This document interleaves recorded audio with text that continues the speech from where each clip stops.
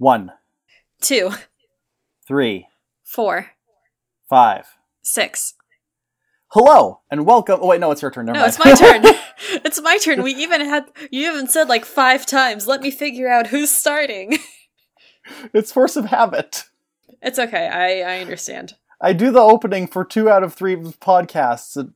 2.5 out of 3.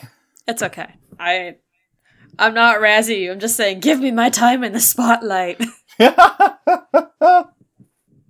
Let me be appreciated for once in my life. Okay, Rachel. I mean, look. At some point... Oh, since this is already recording, I now can admit this and you can choose to include it or excise it as need be. When I was last home, I found a bunch of photos from high school and scanned them into my computer, which means I now have photographic evidence of me dressing up as Rachel Berry for Halloween of 2010. Good God, yes. Tell you what, by the time this episode drops, I'll actually have gone through and cropped my scans, and I'll have that available. So I also have a whole bunch of photos that I took when I went to the Glee live tour. And photos that I took over the course of my watching of Glee, of me just taking pictures of literally every single gold star that I came across, including one in Ed Debevic's in Chicago. So are you telling me that you dress as a grandma and a toddler at the same time? I guess. Anyway, I will go ahead and start the episode now. Actually, I've forgotten how to start the episodes. It's been so long since where we are. Okay.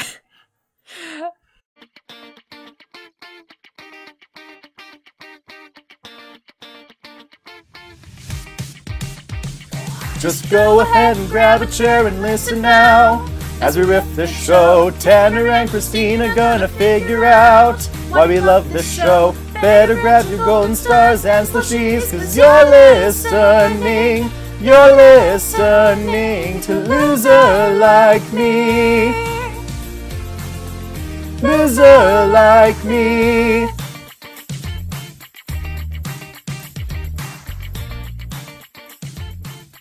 Hey everyone, and welcome to Loser Like Me, a podcast where we submit ourselves to the saga of watching Glee again. My name's Christina. Hi, I'm Tanner, and I look like a sad clown hooker. Tanner, please. You're at least a happy clown hooker. Yay!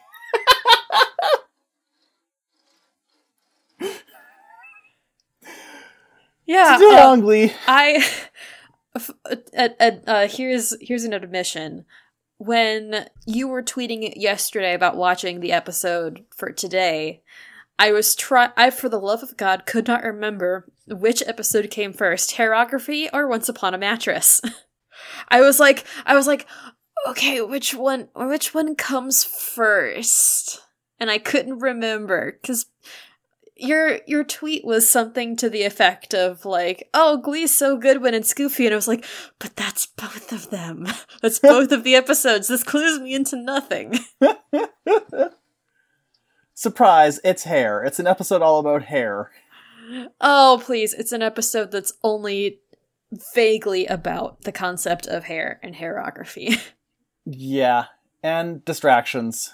Yeah, this episode is one where they do the thing again, where the thing they title the episode after it's not the A plot, it's maybe the B plot. If not even the C plot.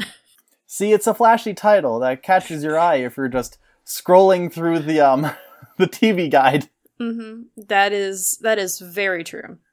What's a hairography? It's like when you whip your head around back and forth, but it's like you have epilepsy. It's like when you get tased. Yeah.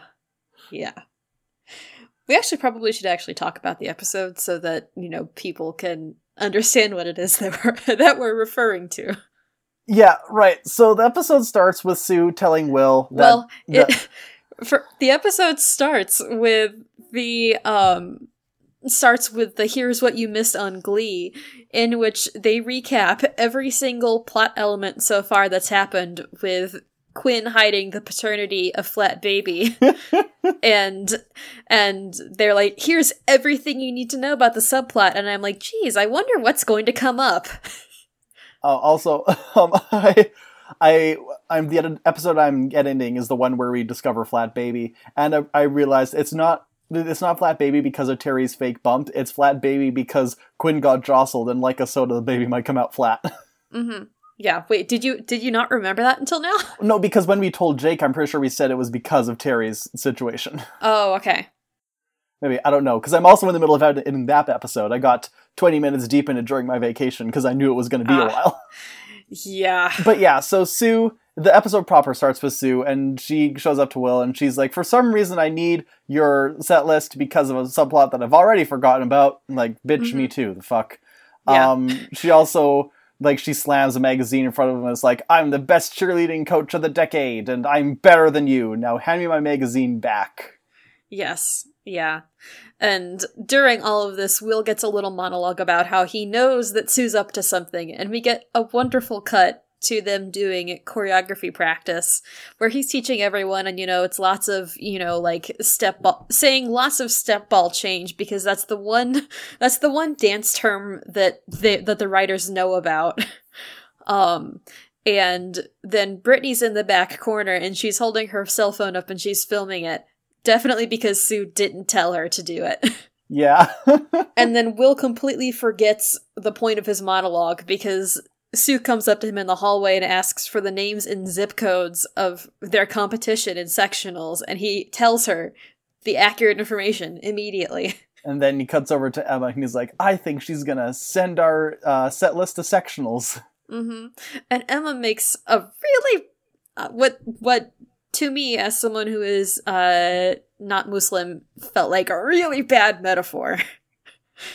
It felt kind of sacrilegious to me because she says, if you can't take Muhammad to the mountain, take the mountain to Muhammad, or to his house, or something like that. And I'm like, I'm a white Christian, but that feels like a bad saying to me. Yeah, I don't even know what she was trying to metaphor, but the point is that if Will's concerned that the other choirs are getting the set list from Sue, then he should just visit them and ask them if they got the set list from Sue. Yeah. And he's like, that's a great idea, Emma, I love you. Anyways. No, he doesn't know that yet. He still has an episode and a half before he figures it out. That's true. Don't give him more credit than he deserves. I will give Will 0 credit. I will give Will as much credit as he gets in this episode, which is maybe 0.1. Yeah. So then Will gets to go into Jane Addams, what is it called? Like Jane Addams Reformatory School or something like that? It's called Jane Addams Academy, but it's like a reform school or something, because it's explicitly a school for troubled young women to the point where you have to sign in and get metal detected like it's a prison, or as I assume, like a normal American public school.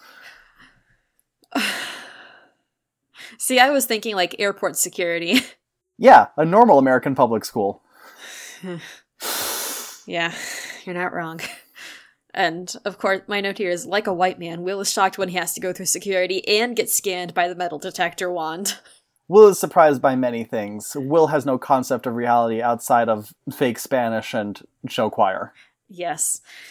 So he's come to Jane Addams to meet with their show choir coach, whose name is Hitchens, but I just refer to her in my notes as Coach Eve, because she is an underused character. Yes, and she is played by Eve. I call her Grace because her first name is Grace, but I don't know if that's ever said in the show. It's just on the wiki. Okay, cool. We first meet her. She's talking to one of her students named Aphasia, and she asks Aphasia why she tried to rob a bank, and Aphasia says that's where they keep the money. And I agree with Aphasia. Yes, that is factually true. Will tries to interrupt the meeting because he's not used to how normal schools work, or any kind of school outside of William McKinley High School works. And he tries to interrupt her meeting, says like, hi, I'm Will Schuester. And then Aphasia walks out, and then Coach Eve says, give him his wallet back. And he's like, oh, she's good. And it's like, okay, Will, you're not necessarily endearing yourself here. Just because you failed the spot check. Yeah. Will's like, I'm concerned, like, this is going to sound silly, but I'm concerned that my maniacal cheerleader coach rival is leaking my Glee Club set list to you so that you can defeat us at sectionals. And Coach Eve says, you think that we're cheaters on top of already being criminals? Yeah, I'm so glad that she immediately calls Will out for his bullshit and his privilege. Yeah, we should establish that this episode is not necessarily the most tactful. There is no tact. There is zero tact. What the fuck is tact? Yes. I know other writers who have tact, and they're all cowards. I mean, you're not necessarily wrong. And when Will says, like, when Will tries to dig himself out of the hole that he's put himself in, Coach E follows it up with, and besides, I already know that you guys suck because I had people watching your invitational. And then he's like, I apologize, and in recompense, please come use our auditorium so you have a practice space that isn't, the rec yard. Yeah. It sucks. This is Ohio. They have weather. Wait, when is that said in the show? Is that said in this season? I forget. No, it's this scene. Oh, okay.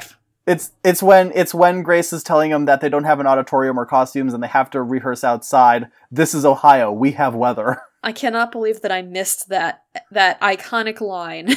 Well, it's wild considering if you look at some of the exterior shots in episodes that are supposed to take place in January or December, I don't think they do have weather in this Ohio. No, not in this Ohio.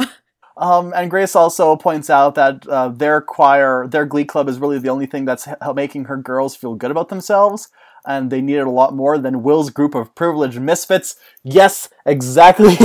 That's exactly what the club is. Yes. I vote we should rename them the Privileged Misfits instead of New Directions. Oh, yes. It has been made so. So we get to cut from them having peacemaking coffee in Coach Eve's office to the McKinley High School auditorium, where we get to hear Bootylicious. And was it sufficiently bootylicious for you? Yeah, I guess. My first note here is that none of these people are teens. Yeah, either this is too much twerking for teens, or these are not teens. Yeah. Fun fact: according to the Glee fandom wiki, apparently most of the students of Jane Addams are actually portrayed by people who have been on So You Think You Can Dance.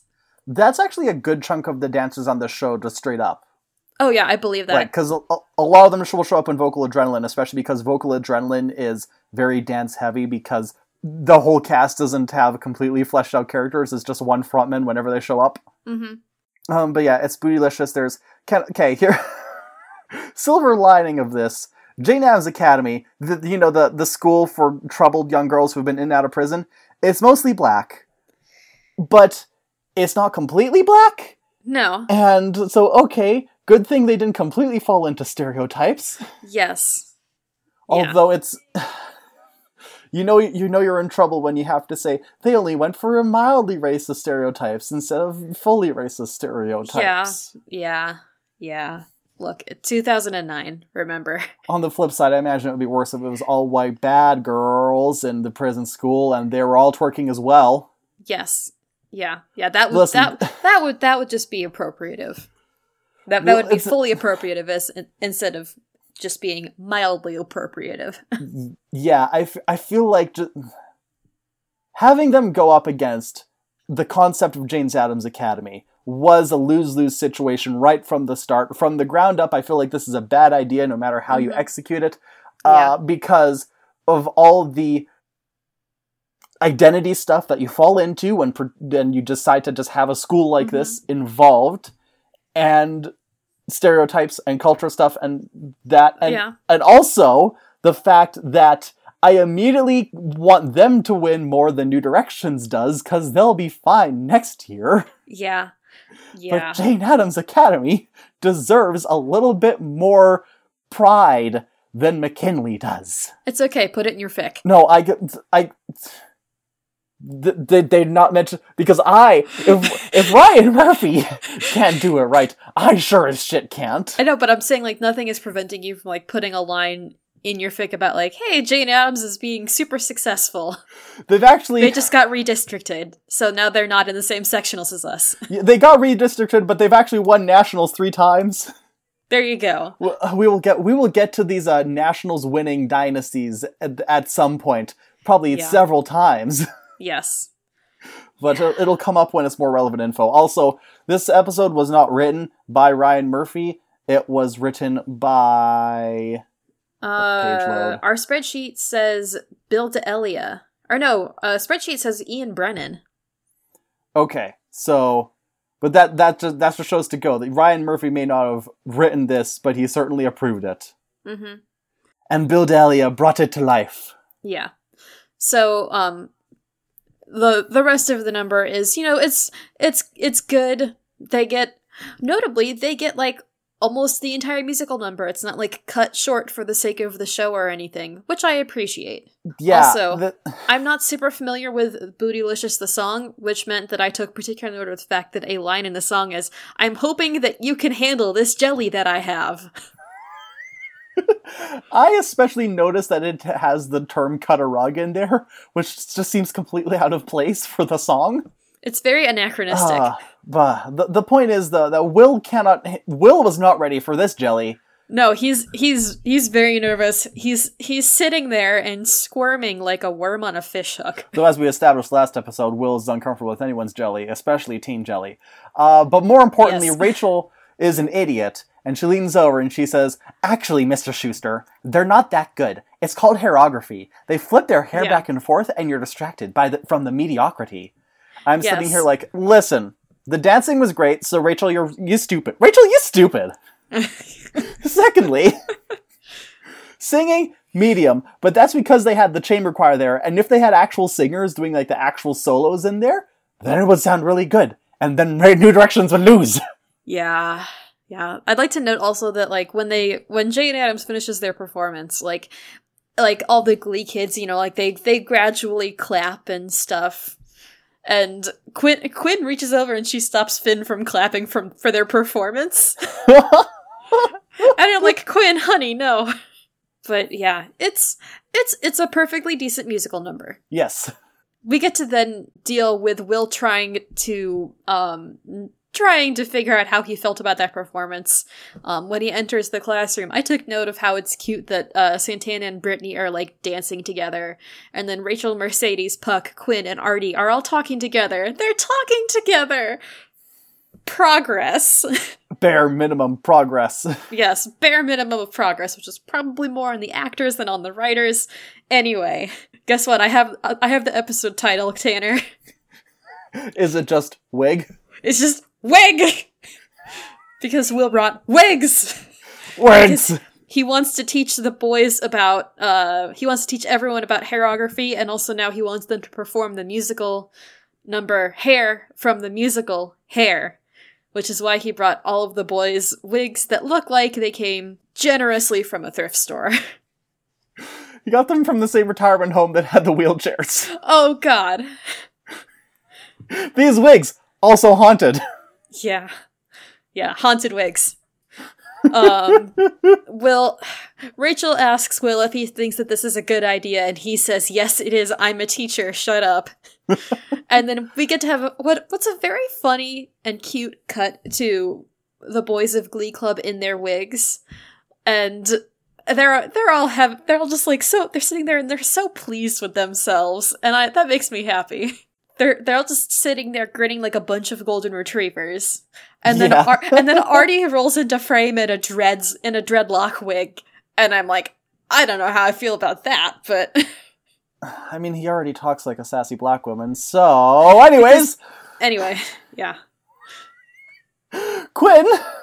Let's have a Quinn moment. Can we have a Quinn moment, please? I love these Quinn moments. Yes. Quinn is debating if she wants to keep the baby or not, because last week she went from, like, none father material in her life to 2 father material in her life. And she doesn't know what to do with this. Except, okay, here's the thing. Here's the deal. Remember when I fucking waxed poetic about how Quinn likes that Finn is being, like, so loving and romantic to her, and even though he got her kicked out of her parents' house, she loves him, and she's so glad that she picked him to be the father of her baby, and we had a whole song and a whole scene about how important it is that Quinn has picked Finn to be the father of the flat baby, even though Puck is the bio dad, we don't care about him because Puck's a bit of a dick. Do you mean literally last episode? Well, now Quinn has decided to completely flip her perspective on this, just ruining my thesis statement. Yeah. And the whole thing, the whole impetus for Quinn's flip-flopping is that Puck stole a book for her from the bookstore on how to raise a baby on $5 a day. And then, when she's not sure what to do about it, he says the 2 magic words, no pressure. Which is great when Quinn is having so much anxiety right now and being pressured by everyone, but mostly Terry and Kendra. Yeah. Because we get a cutaway to them menacing her on what might have been the backseat of a car. That was a very wide backseat. I'm going to assume it was Kendra's backseat because it's wide enough for 3 people. Yeah, minivan.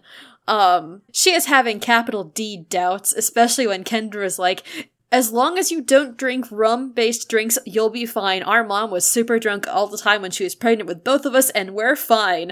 And Quinn looks over at her with, a side-eye that could cut metal. Yep. And yeah, so she has her internal monologue while she watches, the Glee Club vibe, I guess. The tableau of the Glee kids around the piano. Important question here. Was Puck playing heart and soul?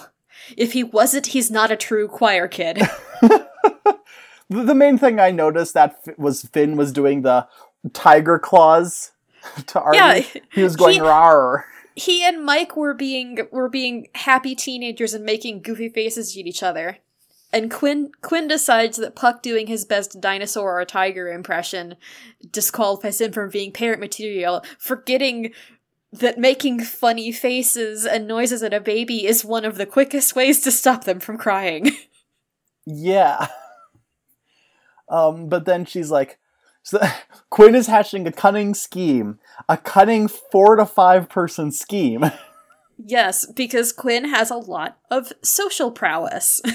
So here's the flowchart. So Quinn needs to take Puck for a test drive, but she can't hang out with Puck unless Finn is distracted. The only person that could possibly distract Finn is Rachel because they know they've got something going on there. But the only way that Rachel could convincingly distract Finn, now that there's a baby in the situation, is if she got a makeover. And the most makeoveriest person in the club is Kurt. So she manifests beside him in the hall, and he's like, we're not friends. Kurt is wearing a plaid suit, a plaid or very, very I'm gonna say modernly checked suit jacket and a trilby. It is my favorite look of his so far. Yeah, that's fair. Kurt is the only man allowed to wear trilbies. Agreed. She says, hey Kurt, what if you gave Rachel a makeover? And he's like, we're not friends, but also you have my interest. And she says, Rachel's wearing a pantsuit, and she needs to not be wearing a pantsuit for sectionals, but they'll be wearing costumes that will all be the same. I understand that there is a certain vibe that you can carry regardless of what you may be wearing costume-wise, but this, I'm sorry, this is the performance choir kid from high school that had to make a reappearance in the episode. You have to improve your outside, and then make your inside match your outside, and then make your outside recursively match your inside. Oh, the episode on the nose job's gonna be so fun. This is just, there's no good way to segue into this. This is when we get to go see Will and Terry going to bed. Will tries to be like, I miss my wife, and pet her hair, and she's like, don't touch me. She moves the body pillow size pillow between them. Yeah. Yeah. Will, imagine this is me. Yeah. Yeah. And she's like, I feel so conflicted because Will wants to love me and I want to love him. But I have a fake baby inside of me, and so I need something to distract him with. No, she doesn't have a fake... She has a fake baby outside of her. Yeah, she's like... Literally all this scene is they're in bed, and Terry has, I think, her only internal monologue, and it's like, I need to distract Will. But with what? Hair. And I'm like, this is the point at which I realized that it would be interesting to, like, do an analytical retrospective of comparing Terry and Quinn's, like, character paths. Such as they are and were, and will be. Yeah, I mean, we can probably do this by the end of next season. Yeah, sounds good. We'll table it. Makeover time. Time to wax Rachel's eyebrows. Yes. Wax on, wax off. Kurt says, you need something to distract from your personality. Most of the time I find it hard to be in the same room as you. Especially this one, which looks like where Strawberry Shortcake and Holly Hobby come to hook up. He's written that fanfic. Yeah. Yeah. Oh, I'd love to see Kurt's FFnet page. Oh, it would be something. It's probably a very eclectic mix, much like my own. What if it was a lot of, like, Julie Andrews is your grandmother, like, Julie Andrews, grandparent to reader self-insert. Princess Diary self-insert fanfiction. Then Mia found out that she had a secret long-lost brother, and his name was Kurt Hummel, and now Kurt Hummel is also Princess of Genovia. See, I would read that. I think that would be fun. Once upon a time, there was a declaration by either Anne Hathaway or Ryan Murphy that Anne Hathaway was going to guest star as Kurt's lesbian aunt, but it never happened. It's probably for the best. No, I want Anne Hathaway to show up on Glee. I do. I'm saying that it's maybe the best for Anne Hathaway that she didn't show up on Glee. She'd be fine. Anne Hathaway can survive anything. Yeah, that's true. She can. Anyway, Rachel's makeover. Kurt reads her for filth, and Rachel confesses to Kurt that she's in love with Finn, and he doesn't say LOL same, but it's implied. His eyes pop right out of his head, and you can see his heart just shrink a few sizes as he decides, okay, this is now a vengeance makeover. Yes, and he tells her that she needs to dress more like a hoe, and I'm over here like, Kurt has exactly one outline of plan, and this is the only plan that Kurt can come up with. He declares that he knows for a fact Finn is attracted to loose women. Yes, which is interesting because at this point, does he know that Quinn had sex with Puck? See, it hasn't been said on screen, but I don't think there's like an official reveal of him knowing. But I would say it makes sense because this season especially, him and Mercedes are extremely close, and so Mercedes probably told him. Yeah, that's Mercedes probably told Tina and Kurt, like, as soon as she found out. Mm-hmm. So the other weird thing about this scene is that it has an instrumental of the song Don't Make Me Over by Dionne Warwick, and it plays during this, and it plays in the next Rachel scene. But just the instrumental. But here's the weird thing, is that Amber Riley actually recorded a cover for this song. And it was gonna be in this episode, but they cut it, but they put the instrumental in. And the song, like, it was released. You can go hear it. Yeah. It was weird. This is a weird decision. Yeah. I'm sure we could do a whole episode on, like, planned and cut songs. Because the Glee Wiki has recorded that too, based on, like, hearsay and, like, set notes and whatnot. We can put that in the doc. That can be a bonus episode. Yeah. We get to go then from the menacing makeover to, hey, guess what? Terry got Will a new project. It's a car. It's Mega Man. Yes, it's the Blue Bomber. And Will's like, is this the car that I had in high school? We had sex in it. And she's like, shh, we're in a parking garage. Also, it's not the exact same car? Yes. And she says, here, I want you to work on this car to keep your mind off of Glee troubles. But really, it's to distract him from her fake pregnancy. Yeah. And then, because Kendra is sneaking Quinn into the apartment, and once Will is distracted, Terry's like, why the hell is she here? And Kendra's like, Miss Hydrogen Peroxide decided to drop a bomb on me. She might be thinking of keeping the baby. Yes. There are so many pieces in this episode. And we don't have a whole puzzle. Yeah. Here's another piece. Next scene. How concisely can we summarize this next scene? My note just says Dalton Rumba, deaf choir, and okay. Here's the straight up facts about exactly what happened in this episode. Will meets with a teacher named Dalton Rumba. Dalton Rumba is the director for the deaf choir from the deaf high school, Haverbrook School of the Deaf, yeah. Thank you. He's captain of their choir, and he reads Will for filth because he let Jane Addams Academy show up and perform their auditorium, so he should let Haverbrook show up and perform for them too, because they don't get a lot of funding because it's a deaf choir. Dalton Rumba also had Scarlet Fever, and so he's deaf in one ear. He says it all the time. It's his catchphrase, Scarlet Fever.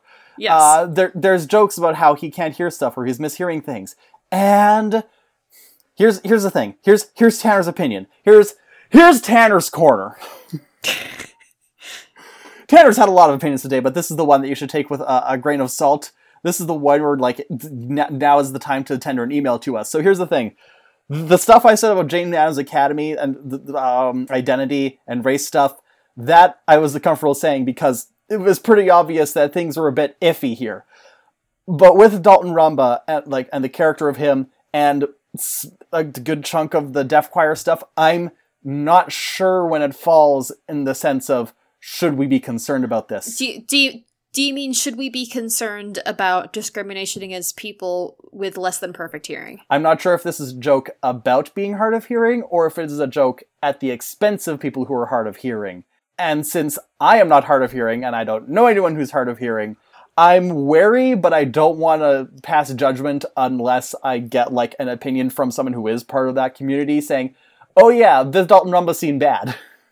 Yeah. So if you are listeners, if this applies to you, please tell us your opinions on this. We are very interested in hearing them. Yeah. And I'll talk more about the deaf choir stuff when they actually show up. I'm more inclined to say that their presence in this episode is definitely at their expense. Yeah, but we'll get there when we get there. In the entrance of linear causality and my own sanity, we'll go through this one scene at a time. Yes, one scene at a time, one step at a time, one song at a time, one scene of Will being called a grease monkey at a time. Yeah, he says like he feels like he's in a Springsteen song, and I'm sitting here like, perhaps that song is Born to Run? Yeah, not yet. Terry and Kendra are plotting, and Will is like, boy, I love working on my car! And Kendra's like,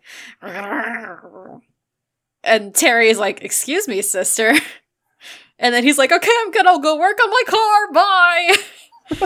And Kendra says, here's the plan. Quinn is due around spring break, so when she's due, we go on a girls' spa weekend for prenatal parents, and that's when we camp outside of her hospital room and get the baby, like we're two Rumpelstiltskins here to steal the firstborn child. And in order to scare her into letting them adopt Flat Baby, Kendra says, I'm going to have her babysit my 3 kids that I do a terrible job raising so that it'll scare her out of ever having kids. Did I get everything? Yeah, you covered everything that they said. As you recapped it, I suddenly realized, so was their plan after this? So to just show up at Will's doorstep and say, hey, Terry had full labor and everything at the spa weekend, here's your daughter! No cell phones. I don't know. Look, their mother was extremely drunk all the time when both of them were pregnant. Their decision-making capabilities are not the best. I don't want to excuse it, but this plot has so many holes in it. I wish we could have seen it come to fruition. Yeah. But alas. Yes, alas and alack. Tragically, smarter minds will prevail, but not yet. Yes. First, we have to look at Rachel wearing... I was going to say, speaking of tragic circumstances, Rachel walks into school in a skimpy black number, and Finn sees her and his brain fries. From what I can tell, it's a corset and nothing else? No, it's like... It is literally a little black dress. It is not necessarily a corset, because there is, like, an actual skirt involved in it. But But she walks up to Finn, and Finn's one brain cell puts up like a going to lunch sign and leaps out his ear. Rachel's like, hey Finn, do you want to come over on Friday to practice your hairography? Because, you know, I've been doing pageants since I was 3. And he's like, uh-huh. And she's like, okay, bye, see you on Friday at 8 o'clock. And then his brain cell comes back from its lunch break. And he remembers, I actually should probably go clear this with my girlfriend. With my dedicated girlfriend. So Rachel walks away, and then Kurt falls into step beside her, and he's like, awesome, now we move on to stage 2. And then, yes, meanwhile, Finn runs over to Quinn, he's like, can I do a thing on Friday? And Quinn's like, sure you can, I'm babysitting anyways. And so then Finn leaves, and then Quinn walks over to Puck, and she's like, what are your plans on Friday? And Puck says, I was going to stand outside of 7-Eleven and look sad until somebody bought me a beer. And then Quinn says, no, you're going to babysit with me. Yes. He's like, okay, I guess. And I didn't write any of that down. On my notes, all I just wrote in all caps was, schemes! You're not wrong. But first, before we can go babysit, we have to go to hairography lessons. And it's fun. Brittany comes up to teach all of them about hairography, and Will's like, take it away! And she's like, take what away? And it's like, oh, Brittany, you're great. And then, yeah, she demonstrates hairography. She describes it as cool epilepsy and being tased but make it sexy. Yeah, which apparently at least one of those was actually how Heather Morris pitched hairography to Ryan Murphy, and he said, make it so! I'm sorry, should Heather Morris be getting a writing credit on this episode? Heather Morris should always be getting a writing credit, especially given how many of her lines are just like, apparently like non sequiturs that I think she ad-libbed. This is true, this is very true. Heather Morris deserves more credit. Give Heather Morris a retroactive Emmy. Yes. And anyway, they all get to practice their hairography, and like the guys' wigs are on they are so solidly on their heads that I am impressed that high schoolers were able to do it. Yeah, because like having worn wigs on a couple of occasions, it is, if that thing is not on your head correctly, the wind blows past you and it goes off center.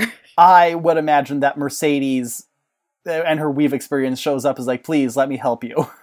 Yes, white people, please let me help.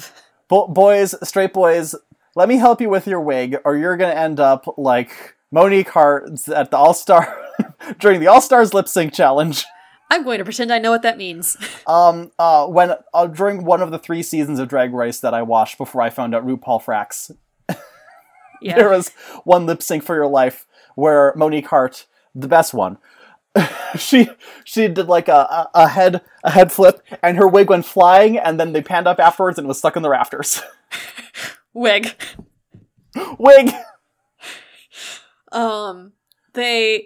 So as they practice their hairography and they're having fun, they're like, oh no, I threw my back out because I was hair whipping too hard, which is precious. High schoolers. We get to see Sue spying on them through the door. And then Will is like, I am confronting you now about this. Stop spying on me. But because the door's open, all of the kids and Brad are like, excuse me, what is going on up there? I must see. Yeah. And then Sue accuses Will of not truly believing in the kids anymore, and that's why he's implemented hairography, because if your students have hair that do a flippy, that means you don't believe in them. Gee, she sounds like she's Catholic.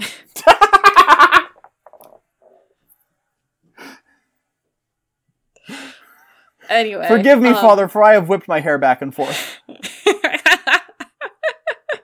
That's good. They do more yelling, and Sue is like, tell me your set list! And Will says, no! And she storms off, and Will goes back into the classroom, and the kids just all deliberately look in the other direction. They're like, oh no, we weren't listening. What's going on? We're just all standing suspiciously close to the door. Which, true to high school.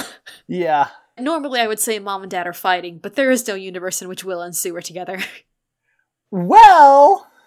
Tanner. So in the next scene... Tanner middle name Vogelsang. My middle name is Gleese. So in the next scene, Are you serious? No, I'm not. Okay. I had to legally change that for season 4, episode 6, Gleese. Oh my god. Can't believe I fell for that. Tanner Hairography Vogelsang. So in the next scene, we see Finn in Rachel's room. The Holly Hoppy, the strawberry shortcake. Almost said Polly Pocket, but she's, I don't know, maybe... No, that's different. Maybe they're the true throuple. Anyway. Does Polly Pocket have a canonical girlfriend? Remember Polly Pocket? Yes, I do. Vividly. Finn is sitting very uncomfortably on Rachel's bed while she talks to him through the bathroom door because she's putting on lots of makeup. And then his wig is nowhere in sight, but they decide that they're going to practice too. You're the one that I want. And Rachel opens the door in full Sandy cosplay and pushes the play button. And she does lots of, sexy walking and posing around the room as they sing the first verse and one line of the chorus of "You're the One That I Want." And I have my note here is Finn is going to fry.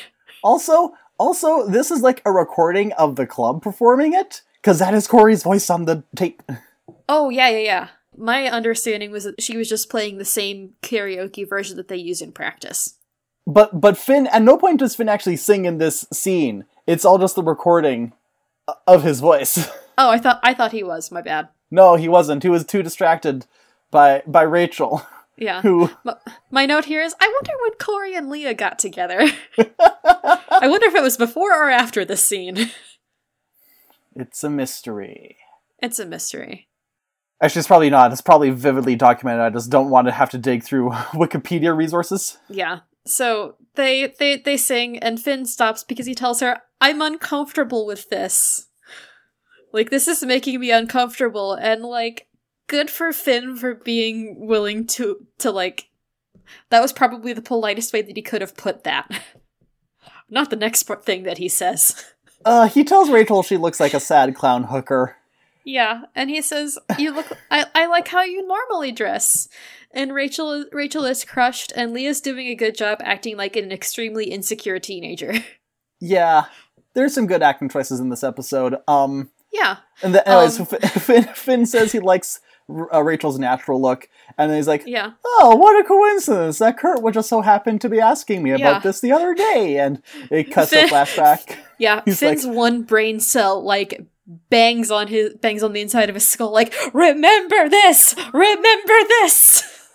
I don't like girls that have lots of makeup, and I don't like girls with skin-tight clothes. I just mentioned I just like a natural woman. Mm-hmm. And Kurt's got it. And then Finn is I'm sorry, Rachel, I shouldn't be here right now. And so he leaves. But yeah, so Finn leaves, and Rachel is very sad about it. But then we get to cut to the Giardi house, where, in addition to babysitting, Quinn and Puck are learning about BDSM. Oh, no. I was just gonna say they're a little tied up right now. I mean, they are, literally. Was 50... It was. I don't think it was out by this point. The cultural intersect of 50 Shades and Glee probably wasn't enough for them to even consider doing a BDSM episode, but I'm sure Ryan thought about it after. He's like, damn, the one thing that I could have gotten to. Thank God. Maybe I'll put it in my fanfic.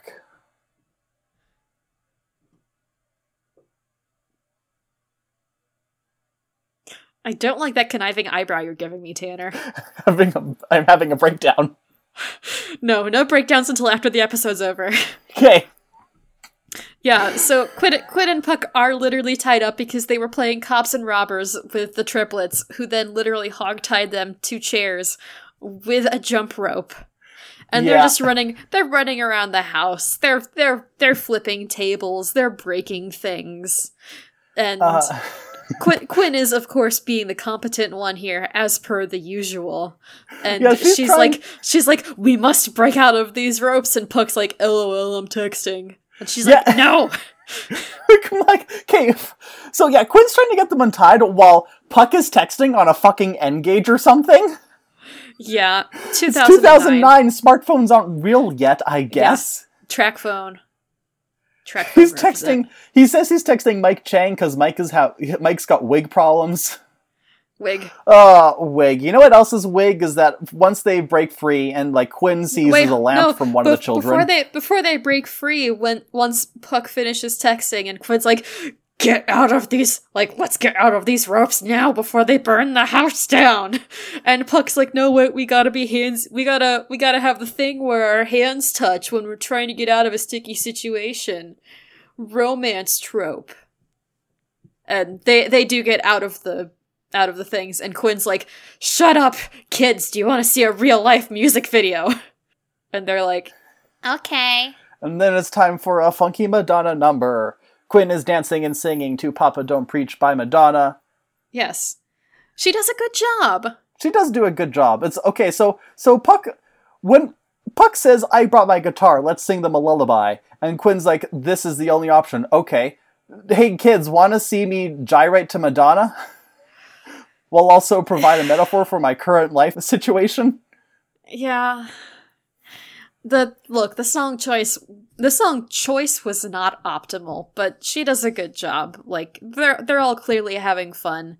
And there's a lot of weird cuts in this number. Like, a lot of weird, like, camera cuts.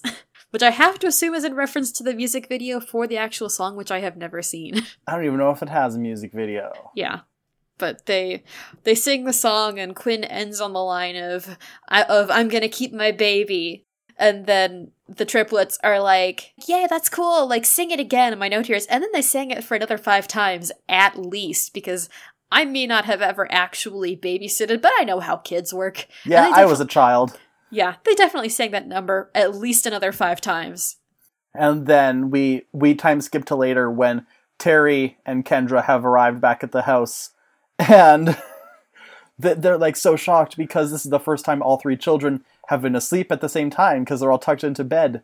And then Kendra's like, "What's that smell?" It looks like are they tucked into the bed in the master bedroom? It looks like it's an extremely large bed. And also at this point the triplets probably should have their own beds. Kendra is a bad mom? Yes. Case in point, she asks what that smell is, and Quinn's like, it's soap. And Kendra's like, holy shit, you got them to bathe. Are you an exorcist? Yes. No, she's just an assertive parent in training.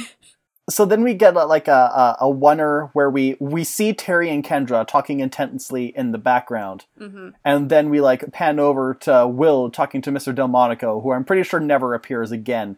And Will's like, I love having a car. And Mr. Delmonico is like, once you have children, you will never have that car again because you cannot put the car seat in the Mega Man car. Yeah, Mega Man doesn't work with car seats. Exactly. And then it pans over to Quinn and Puck leaving. And they're like, huh. Quinn's like, that was pretty fun, even though you were texting all the time. And Puck's like, yes, but I was definitely focused on you and nothing else. Nothing else. Yeah. So then we get to go back to the reminder that this is technically a show about a high school, because Kurt is confronted by Rachel at school on Monday, and she's like, I thought we were friends, and he's like, no, we were never friends, Rachel. You have to realize that Finn is unattainable. And then she's like, you're projecting. Pretty much. So, okay, so here's what I like about this, is that acting is great. Acting is great, because Kurt says that he was trying to help Rachel realize that she's just fantasizing, and help Finn realize that Rachel is not a viable second option. And Rachel points out that even if she was 50th in line, she'd still be ahead of Kurt because she is a girl, and Finn is straight. My note here is that was fucking twisting the knife. And someone go hug Kurt, please. But also, it was definitely twisting the knife, but there's more to it than that, because you look at the acting and the facial expressions, and if you look at Rachel and Kurt for that matter, they're both just kind of hurt by the situation they're in. Because Rachel is disappointed that A, she isn't actually friends with Kurt like she thought, and B, he messed things up for her out of something just as petty. And I think that's what gets to her. They're like, I thought I had a friend, but they just torpedoed my social life for something that they also can't attain. It was mutually assured destruction. Yeah. And Kurt's like we're both just distractions to Finn. And then he walks off and he's sad, and it's very sad. You know what else is sad is the reminder that this show is from 2009 and they had to describe what a sext was to the audience because that was a new thing. Yes. So Santana shows up at Quinn's locker and tells her to stay away from her man because she and Puck were sexting all night long. You know, like a sexty texting, and her sexts are too hot to erase. Yeah. See, my note here is that this would have been an entirely different show with Snapchat, huh?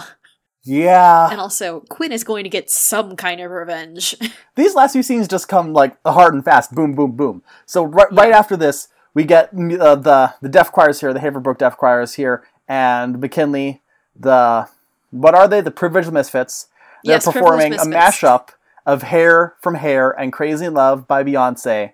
And they've got their wigs on, and they're whipping their hair back and forth. Mm-hmm. Lots of slow-mo shots. It's dumb.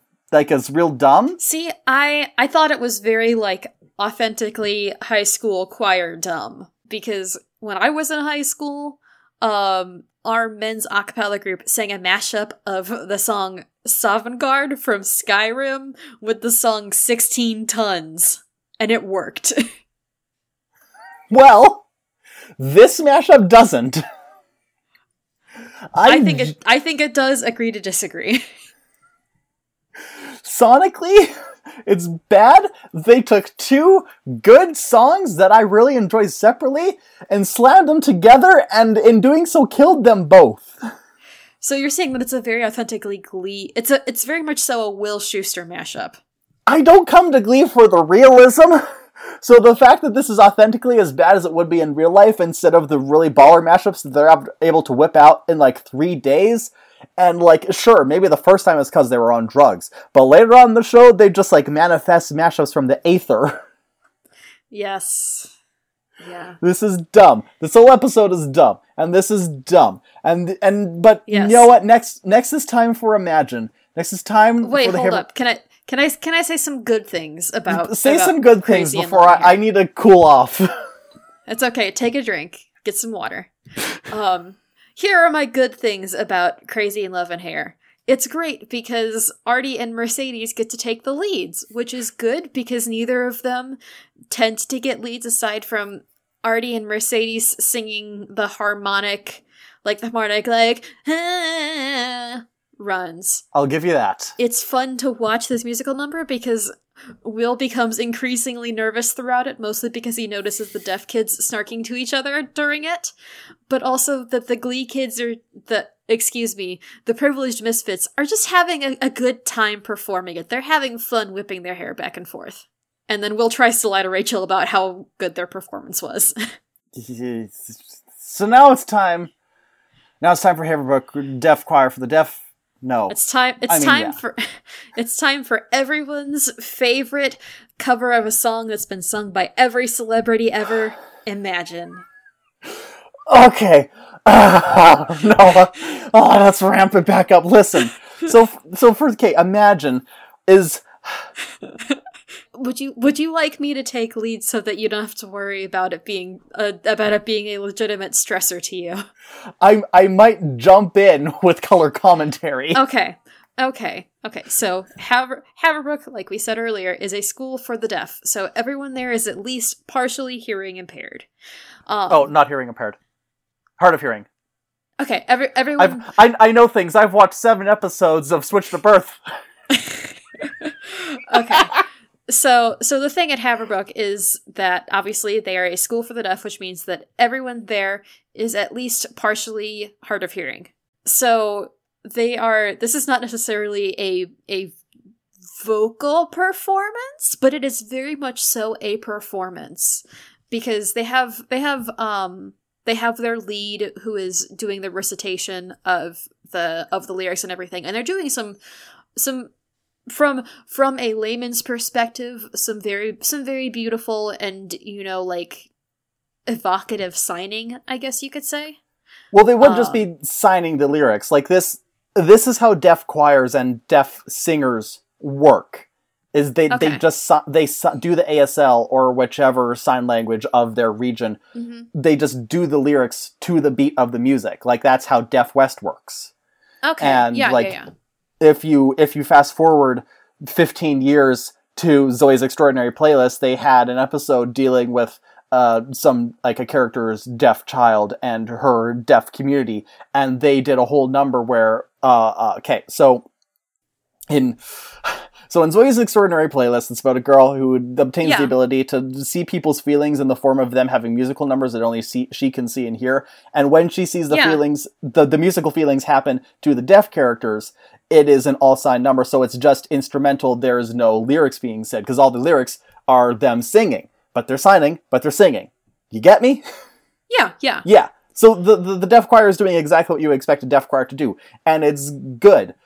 Yeah. Theoretically. On paper, it's good because if you remove the fact that it's Imagine, it's good. Yeah, yeah. This is very much I'm gonna finish recapping it and things that are good, and then we can talk about the less good things about it. What else is there good about it? Because I'm worried that the other good thing you might like is something that I also don't like. I would say that it is a good emotive and emotional performance. It's a very like genuine performance on the part of Haverbrook. Like they are there and they are doing their best, and they are very much so taking the moral high ground over the privileged misfits. Yeah. Oh, here's another fun thing. During the performance, the privileged misfits get up and join the Haverbrook choir, like they stand next to them and they sing. But a positive thing is that Mercedes and the Haverbrook lead seem to have a good rapport, and I think they would have been cute together if he had been able to stay on as a developed character. Yeah.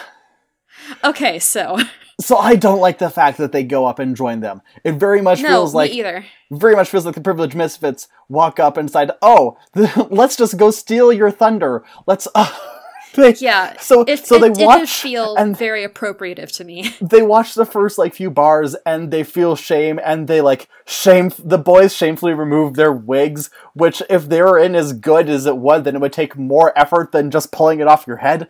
Yeah. And then they walk up and they start singing the song while the deaf choir is also singing. And it really feels like they're just stealing their thunder. Yeah, and it's like, I don't like the fact that the writers thought that it was necessary for the privileged misfits to witness an emotionally genuine performance by a group that was not them. How do I want to phrase this? Do you want me to phrase it? Yes, go ahead. I'm trying to say that I don't like how the writers thought that Glee needed a performance by an underprivileged, maltreated group to remember the reason why they perform. Yeah, it's... So in my ideal world, in my script, they would have just sat there in their shame and let them sing their whole ass song. But instead they get up and perform. And first off, it's like, hey, give us our fucking Emmy, we're so deep.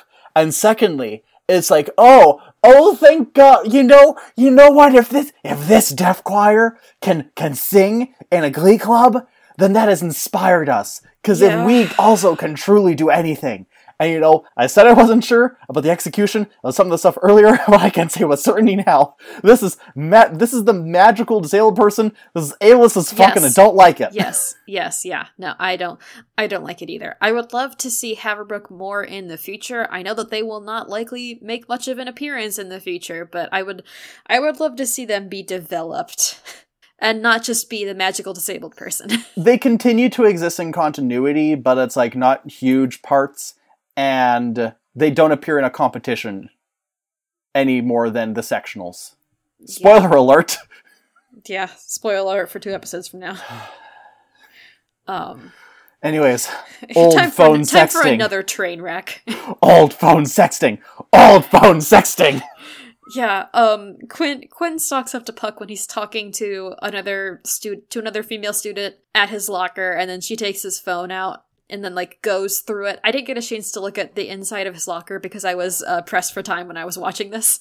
But she scrolls through his phone and she does see the sexy texting. And then she's like, you lied to me. And then he's like, I would like to just read my quote here that I paraphrased. He's like, I tried to resist Santana, but my penis, I have needs. Pretty much. I'm a teenage boy who can't control his libido.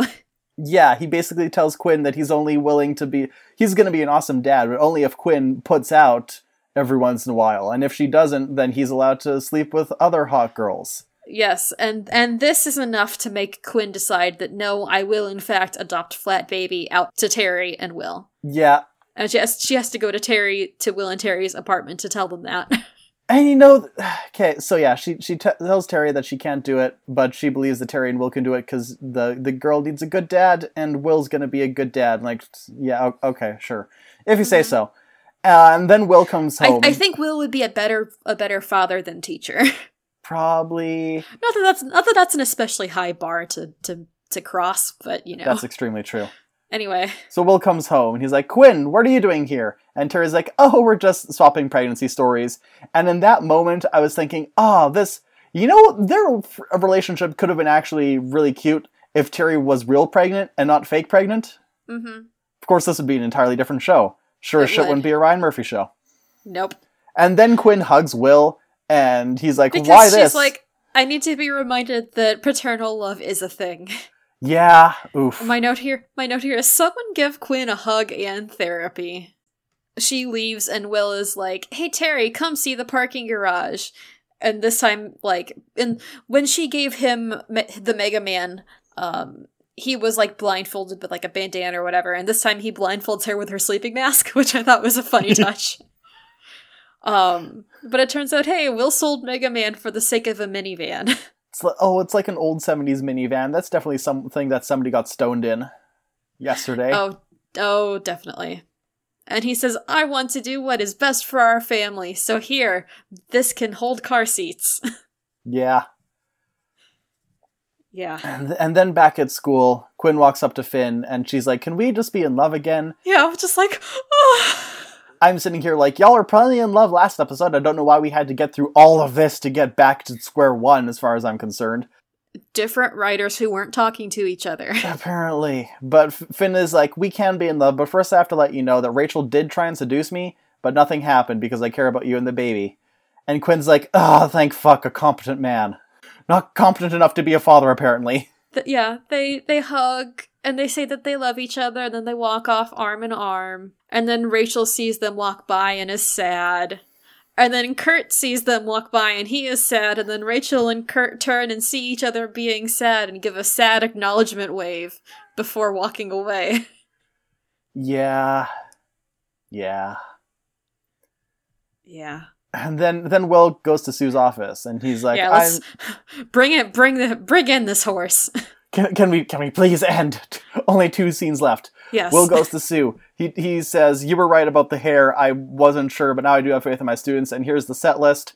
And she's happy that... is Don't Stop Believin'. Naturally. Proud Mary in wheelchairs.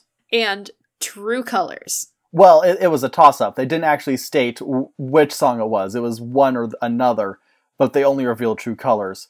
But the point is that as soon as Sue gets this, she immediately turns around and hands it to Dalton Rumba and Grace Hitchens, and she says, split this between y'all, and I'll pull some strings to make sure that the privileged misfits go last, and then it'll look like they copied you instead of the other way around.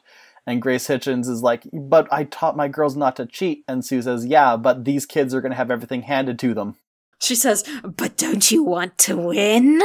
Winning is everything, haven't you heard? But also, yes, you should cheat to knock the privileged misfits out. I mean, yes, and also you should want to encouraging your students should be a goal, but maybe not at the cost of Sue Sylvester. Yeah. Anyways, and then in the last scene, the writers realize that Tina has done absolutely nothing this episode, so now she gets to sing True Colors.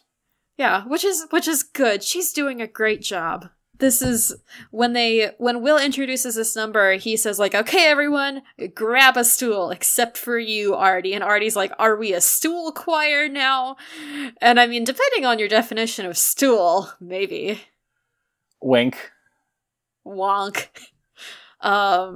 But he says, no, we're gonna do the high school coffee house, and everyone's gonna sit on a stool in a differently colored shirt, and we're all gonna sing about how individual we are, featuring the Windows screensaver on the background.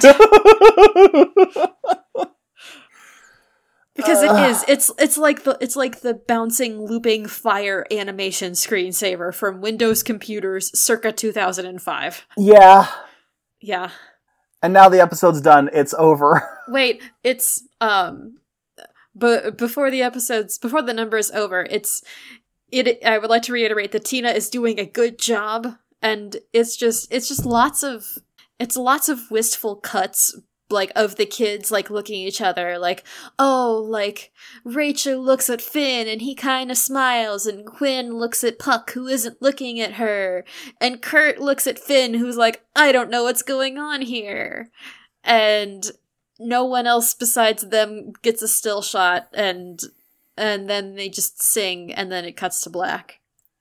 Remember how individual we are. I can't remember anything this episode. It's a fucking nightmare. Okay, so I'll ask you first. Do you want to start with which was the best song in the episode? Even though I don't really have any emotional attachment to it, I'm going to say the best song is True Colors, just because it's the only one that didn't make me profoundly uncomfortable in some manner. Yeah. Congratulations, Tina. You're inoffensive this week.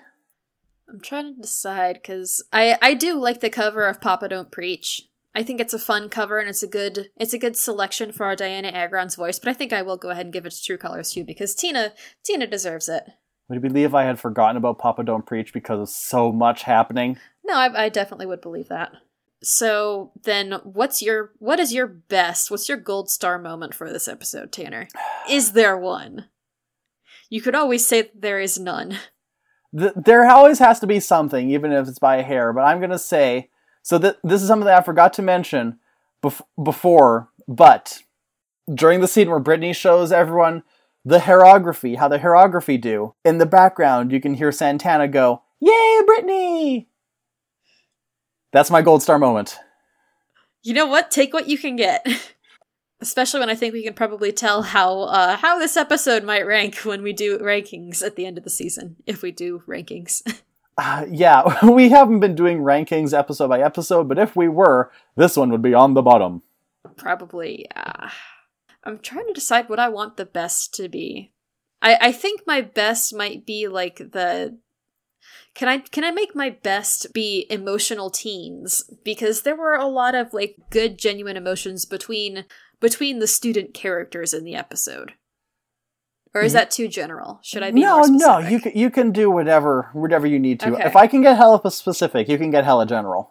Cool. Thank you. I appreciate it. Okay, which pile of shit would you like to nominate as the worst? God, okay, so the three that were in the three contenders were Flat Baby going from two potential father figures based on people's decisions to Flat Baby having zero potential father figures in a complete 180 in the span of a single episode. But that was quickly knocked out of contention by just the entire concept and execution of the Jane Addams Academy, or Imagine. Yeah. But I think, considering that discussing Jane Addams Academy didn't require me to, hunker down, put my head between my knees for a little bit, yeah, I think Imagine is getting slushied. Yeah. Are you specifically referring to the musical number of Imagine, or just the entire concept of the magical disabled person? I feel like the latter is an integral part of the former. They definitely go hand in hand. Okay. Yeah, listen. If it was just the Glee Club looking and thinking, oh, we did this dumb thing, now we're disappointed in ourselves, then it wouldn't have gotten slushied. But no, they had to show, I can't do this again. I'm not strong enough. It's okay, Tanner. You don't have to. That's why we're in this together. The point being, Imagine bad. Christina, what was your worst? I kind of want to say imagine as well, but I might make it just if you're going to say imagine, I might make it the entire thing about Jane Addams being a punchline. That's a good call. Okay. You know what we call that? Teamwork. But I guess that's it for the episode, actually. That's everything. Yeah. Did I? No, you. Wait. If you start, does that mean I finish or do you finish? I think you finish. Oh. Loser Like Me is a part of the Corner Podcast Network. We can be heard on your podcasting platform of choice, and if we aren't there, let us know and we'll work on getting in there.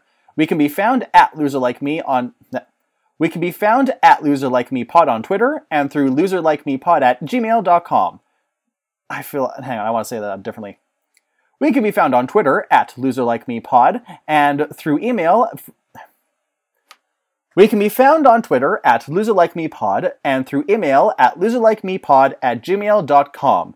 That's also where you can ask to be a guest, although we also have a Google form in our pinned tweet on our Twitter. That is probably a much more easier and more express way to go through with that. And yeah, that wraps up the episode. Yeah, tune in next time for an episode in which I'm very grateful that they didn't pull anything from the musical, oh fuck. Is it Once Upon a Mattress? The one with Carol Burnett. Yeah. Tune in for an episode which I'm very glad they didn't actually do any disrespect to Carol Burnett and her prowess. Don't worry, I'm sure they disrespected someone. Oh, I'm sure. It's Glee. Anyway.